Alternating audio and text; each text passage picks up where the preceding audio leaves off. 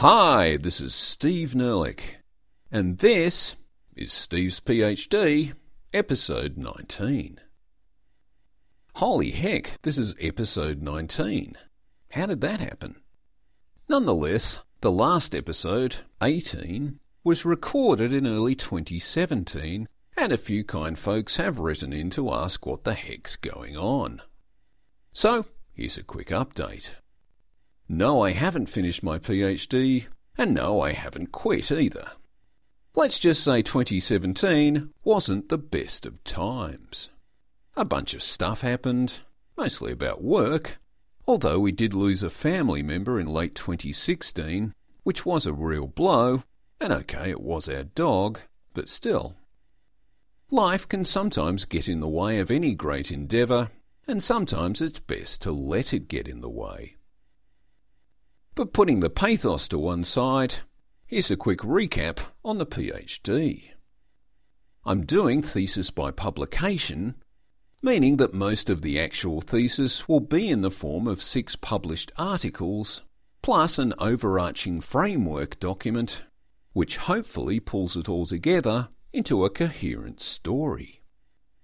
It's still the case that only 3 of my articles are actually published, but Articles 4 and 5 have been accepted by their respective publishers, and I've signed off on the final proofs. So unless an asteroid hits in the next few months, they're a done deal.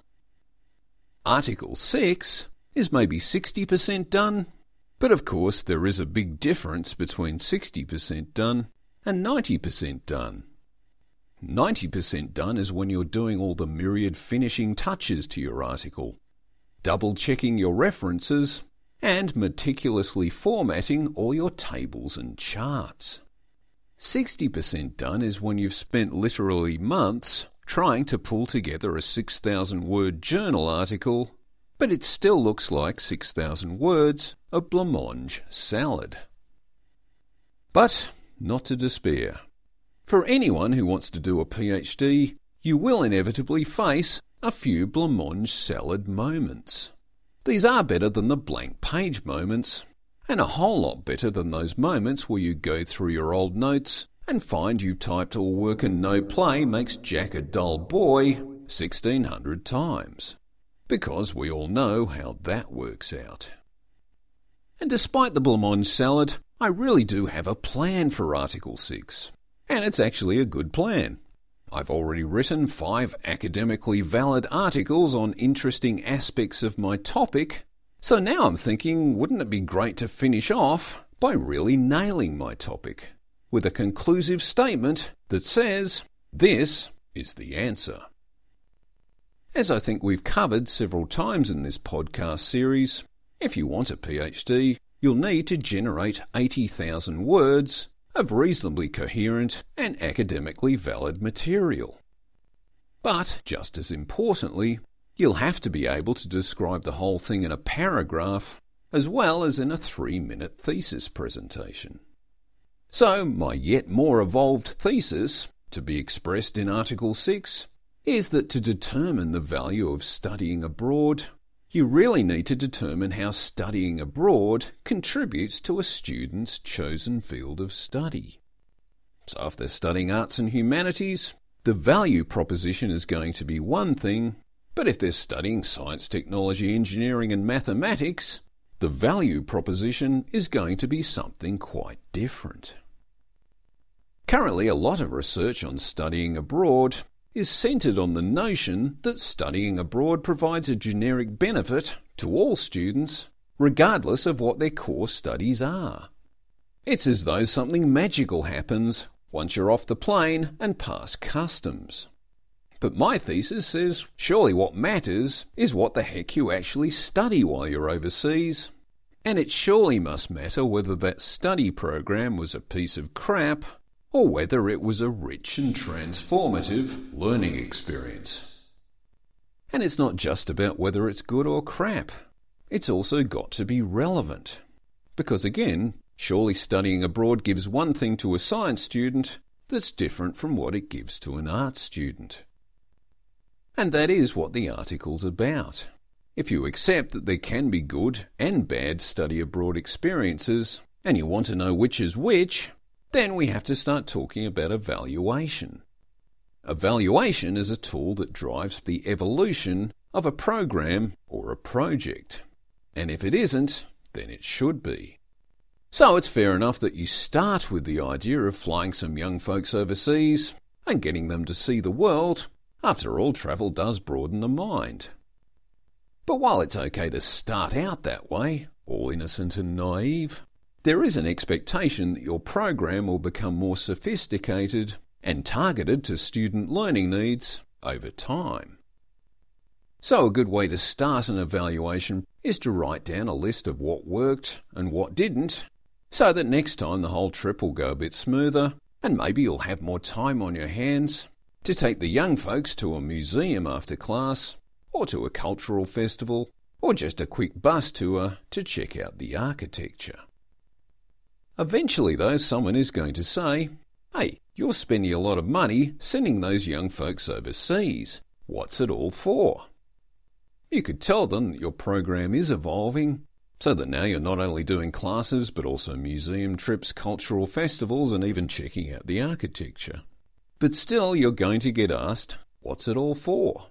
And this is when you have to shift your focus from program evaluation to outcomes evaluation.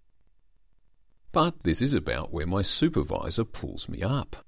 I start talking about evaluation strategies, and she starts slapping me around the head saying, "No, you're doing a PhD. What's your theoretical framework?"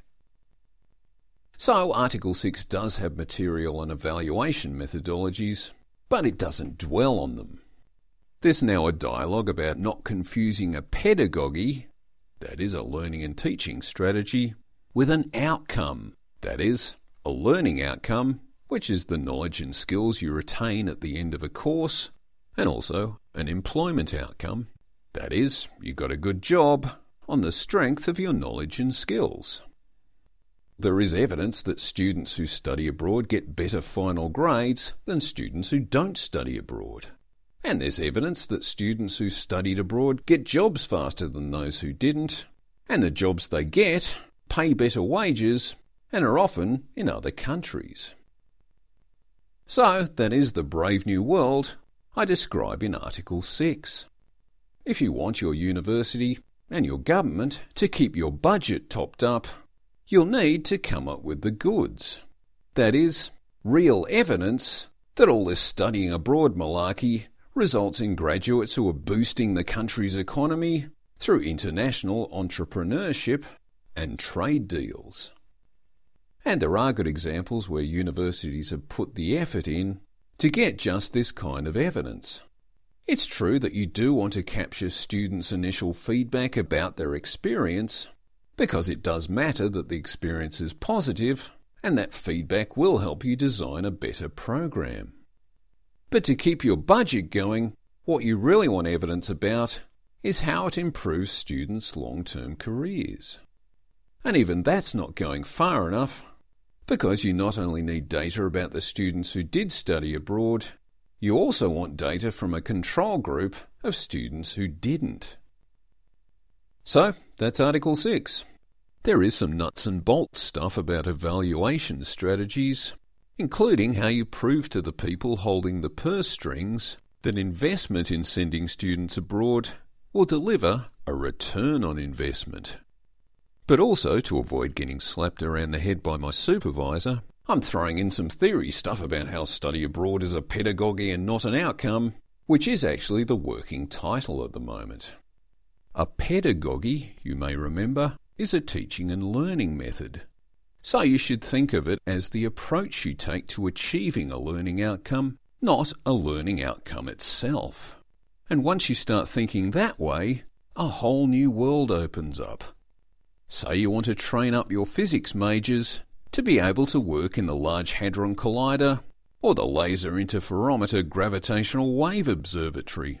Well, that's going to influence what kind of study abroad program you design for them. Or if you want to train up your visual arts students to be cognizant with the impact of refugee intake on contemporary art in Europe and North America, then that's going to influence what kind of study abroad program you design for them. And for either program, you'll want to evaluate the whole thing to see if it worked. So, that's it. The answer to my whole thesis. But for now, it's back to blancmange salad. Steve Nerlich, PhD candidate.